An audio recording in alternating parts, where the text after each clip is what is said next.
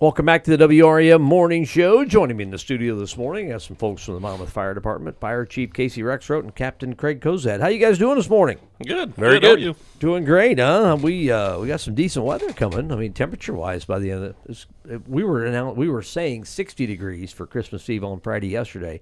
Now it's down to a balmy 55. So. It's not good enough for me. Yeah. I want it 30 below. Are you a cold weather person? I love Craig? cold weather. Do you really? Love it. Yeah. There is nothing more in the world that I can't stand than cold weather. You'd be surprised how much I run into that. I'll bet you're in the minority. I will say you're in the minority. Yeah, 30 below might be a little much, but I like a little snow. Yeah, I mean, and when it's summer, I want it to be summer, but when it's winter, I want it to be winter. So We've got almost a brand new daughter-in-law that is she's from Florida and she's with my son out in the Navy in California. She's never seen snow, so they're back this week.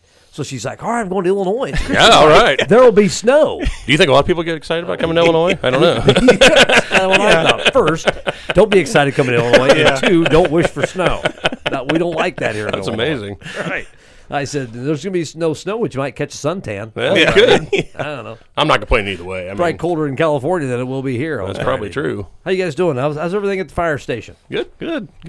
Yeah, it's been actually fairly quiet lately. We did have a small structure fire here about a week and a half ago or so that the guys got to and knocked it down pretty quickly. We actually luckily had a passerby catch it pretty early in the fire, called, and the guys got there quick and got a quick knockdown on it, so kept it from spreading inside the house, and it was good that they caught that. But really, as far as the home fires, we've actually been low lately. We've got the Keep the Wreath Red campaign that's been going on all month. And it's going very well. We just have the one light that we've changed for that. I'm going to jinx it by saying that. I don't think you can. Maybe we shouldn't be talking You're about talking this. to the biggest jinx on radio. So as long as I don't say it, we're all right. Yeah, no, but we want everybody to have a happy holiday, and make sure that they're being safe around their house and keeping an eye on the candles and the cooking and things like that, so that they don't catch their house on fire. And I can imagine that's never happened to me, and I can't imagine what it's like to have something like that. And that's like the people I know down in Kentucky and out in Iowa and things like that are probably suffering right now because their house has been devastated by weather events and things like that just before the holidays. I can imagine. So, How was the year overall as far as fires go? I mean, was it a bad year, a good year? I wouldn't year? say. I mean, Craig, you correct me if I'm wrong. I wouldn't say it was a bad year. No, We did have a few here and there, and we had a lot of mutual aid fires with the neighboring departments that we went and helped out with and things like that. But within Monmouth, it wasn't I wouldn't call it a bad year. I think anyway. maybe destructive wise it was bad, but as far as the overall volume of fires we had, it was low, I would say. Yeah. So, summer was pretty quiet. With everybody was at home there for a period of time, and I didn't know if maybe we had a spike with everybody spending more time. I think it at home. actually might have been inversely affected because I think people were home and they're aware of they catch things early. Or, I mean, I would guess there's probably a multitude of fires that happen that we don't even know about. Yeah. They But I you hate to probably say it, but would have if they they they weren't put home. out in the kitchen and they're like, oh, that was a close call type of thing, Yeah. and I think it's probably fair to say that I think most of ours, they happen in the kitchen or at night, but Or a lot of anytime times I'm cooking. or anytime you're cooking, right? And Me and cooking. well, anyone. So Terrible. those smoke alarms, that's a different thing, but It's not a timer. It's not a timer. The smoke alarm is not a timer. Oh, it's too okay. late by that point. Yeah, right. But yeah, I think actually people were home more. I think that actually caught a lot Yeah, of I things guess I probably. never looked at it that yeah, way. so Yeah. but yeah, it's been, I don't want to say quiet because that's it's a bad word in our world. But Sure. medically speaking, we've gotten hammered actually. Medical calls have been off the charts, but ambulance runs, things like that. But fire-wise, so far so good. And when it gets really cold, when we get the cold snaps, that's when we really get hit with the fires because alternative heat sources, overloads on furnaces, things like that. They take a lot more power, run a lot more, things like that. So. Yeah, I'm sure folks out there think if it's fire department, all they do is go to fires. That's certainly not the case. Well, is it? 70% of our calls are medical. So Right. Yeah. really, not structure fire-wise, is 4% of the calls really is No roughly that kidding. neighborhood. I would have never guessed it was that Yeah, low. and it's because of obviously changes in systems, sprinkler systems, our smoke alarm campaigns, things like that have really changed the way all that is. And then you used to have car fires all the time. They were carbureted. Now they're all fuel injected, so you rarely have a car fire. it's just a lot of different variables. But then when we do have a fire, it's way more serious because the way the homes are built now, they burn way faster and way more dangerous. So it's and that's why training's so important, because if you were in the 70s, you had a fire all the time. So it was like the training kind of offset the other. But now you have to really know what you're doing because they're not as common. So honestly, I think the last big structure fire we had in town here was probably in April. So April, May, or somewhere in there, I think it was. But yeah, and then speaking of getting out of your house quickly and things like that, they've done a lot of studies, and a long time ago they made furniture and things like that, and a lot of different materials, and more cotton and wool and things like that, and that compared Tinder boxes. Yeah, well, you say that, but it doesn't burn near as fast as the synthetics and things like that. It burns now, and so a couch now burns a lot different than a couch 30, 40 years ago, or probably beyond that. But it used to be you had 15 minutes to get out of your house safely if your house caught on fire. Back in the old days, I'll say. When you were like 40, Sean. You're talking, now it's talking like 30 years ago. Yeah, see, exactly. Now that time's cut down to 2 or 3 minutes to get out of your house before that hot black smoke and you have a room flash over, and so it's not a lot of time. It is not, and so that's why we push and push and push those smoke alarms to that's your first line of defense. That's the first thing that's going to alert you that there's a fire and you need to get out. So you don't have much time these days to get out. And the smoke is way more toxic now too. Well, back in the old days, it was wood and like you said, cotton and things like that. They didn't have air packs, which, that we breathe, the breathing apparatus that we use. But the smoke's so toxic now, that's what kills the majority of the people in a fire. It's not the fire itself. It's actually the smoke inhalation. So it's devastatingly bad. Which goes around to one of our subjects today, developing a plan on how to get out in that 2 or 3 minutes. Yeah. Right. Yeah. Just take some time with your family. It just takes a second, to talk to your family and say, hey, what are we going to do if there's a fire? Or, hey, if you're in your bedroom, how are you going to get out? Every bedroom should have a window that's openable. Sometimes people might paint those shut or something. Just make sure they're openable.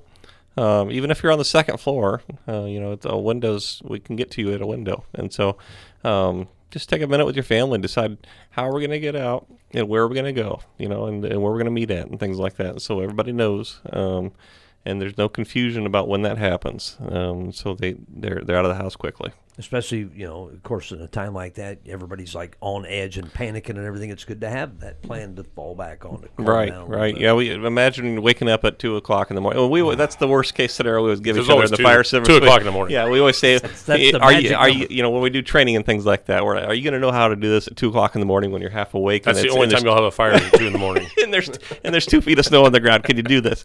And so, we try to make things, scalable like that at the fire service. And so do that with your house. When it's 2 o'clock in the morning and you wake up to a smoke alarm going off, are you going to know how to get out of your house and how to do it quickly?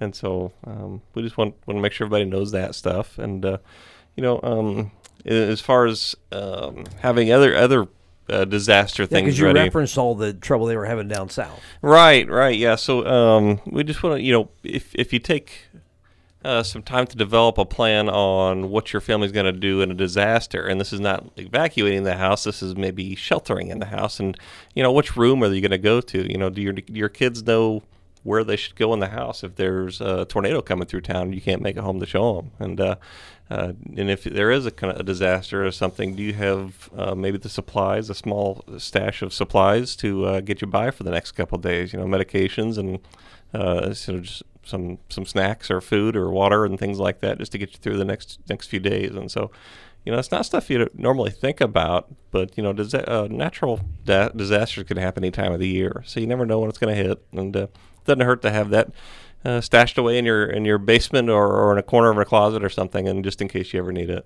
I knew I was hiding some Snicker bars for a reason. They're probably gone though. Yeah. There goes my disaster plan. Yeah. Just ate it watching the ball. I've got to restock. Restock. Anything going on at the station we need to be aware of? Any retirements or any new hires? Anything going on new? Well, I think we're going to be hiring somebody here in the springtime. We usually try to coincide that. We have a spring and a fall academy that we send people to when we hire them, and that's in Champaign, Illinois, at the Illinois Fire Service Institute. And so, but as far as hiring, I don't know who that's going to be right now. But We did have a 21-year anniversary at our fire department this month. Josh Hinton has been there for 21 years now, and so we're celebrating his work anniversary. Nice. Yeah, he's a good dude. Yeah, he is. But as far as retirements and hirings and things like that, that's about it for now. Yeah. Anything else you guys want to add? Anything going on? Anything? I do want to address one issue. I had somebody. Well, I'll just say it was my daughter. Was questioning me. She's 20. She's 20, so okay. She's driving and had an ambulance come up behind her, running hot. We call it lights and siren to a call, and she was confused. And I hate to say it, but she was confused about what her role was as far as the driver goes. So I want to address that a little bit. We have a saying in the fire service EMS, for sirens and lights, pull to the right. And she was on Main Street heading south, and she was on the inside lane. And there wasn't anybody in her right lane, so she should have pulled over to the right. But what I always tell people is, if you can pull to the right, pull to the right. If you're in the right lane, pull off into a shoulder or a parking spot if you can. But if nothing else, just stop. Stop moving, because what we're going to do is we're going to weave through the traffic.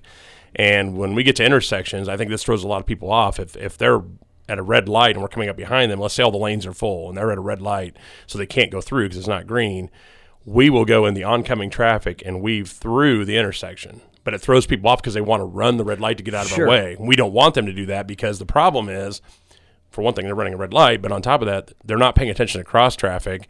And, of course, cross traffic doesn't know we're coming either. They've got the green light. They're just driving along, and then all of a sudden a car just runs the light in front of them because they're more worried about our sirens and horns than they are, paying attention to the cross traffic. So if you can pull to the right, pull to the right. If you can't, then just stop.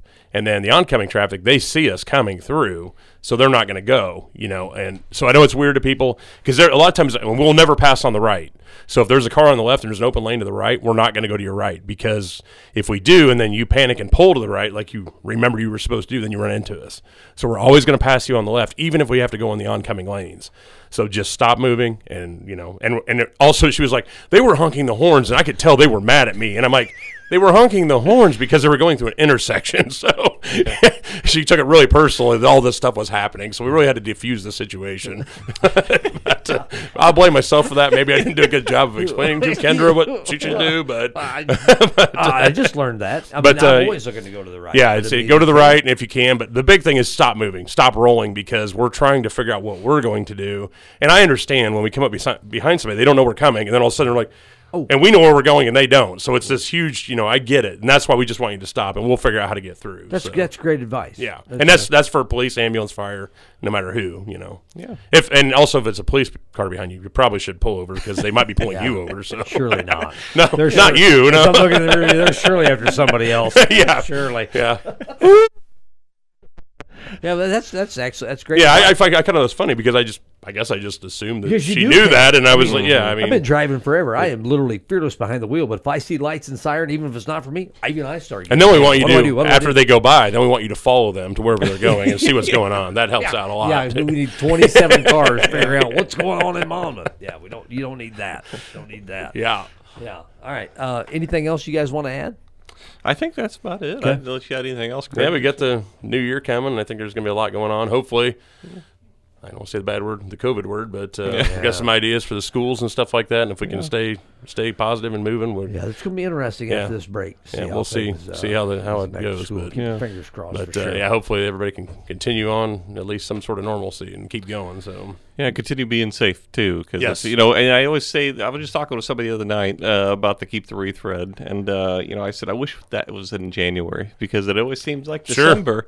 We get through December, it's always kind of warm like this, and then January, February hit, and we get the cold snap, and that's when the fires happen. Yeah, everybody thinks Christmas is cold. It's not. It's January, February, man. Yeah, it's Illinois. It's wait 10 minutes and the weather changed. 70 degrees last week. What was that all about? I don't know. Bring the snow, I'm telling you. But stay safe, and if anybody needs any smoke detectors, we'd be more than happy to come out and put them in your house. Absolutely. So. Yeah, good deal. All right, guys, have a great holiday, and we'll see you next year. I've been saying that forever. Sounds great. Good one. Maybe you won't. I'm back in 4th grade. See you next year. All right, that's Fire Chief Casey Rexroad and Captain Craig Cozad. We'll be back here on the morning show.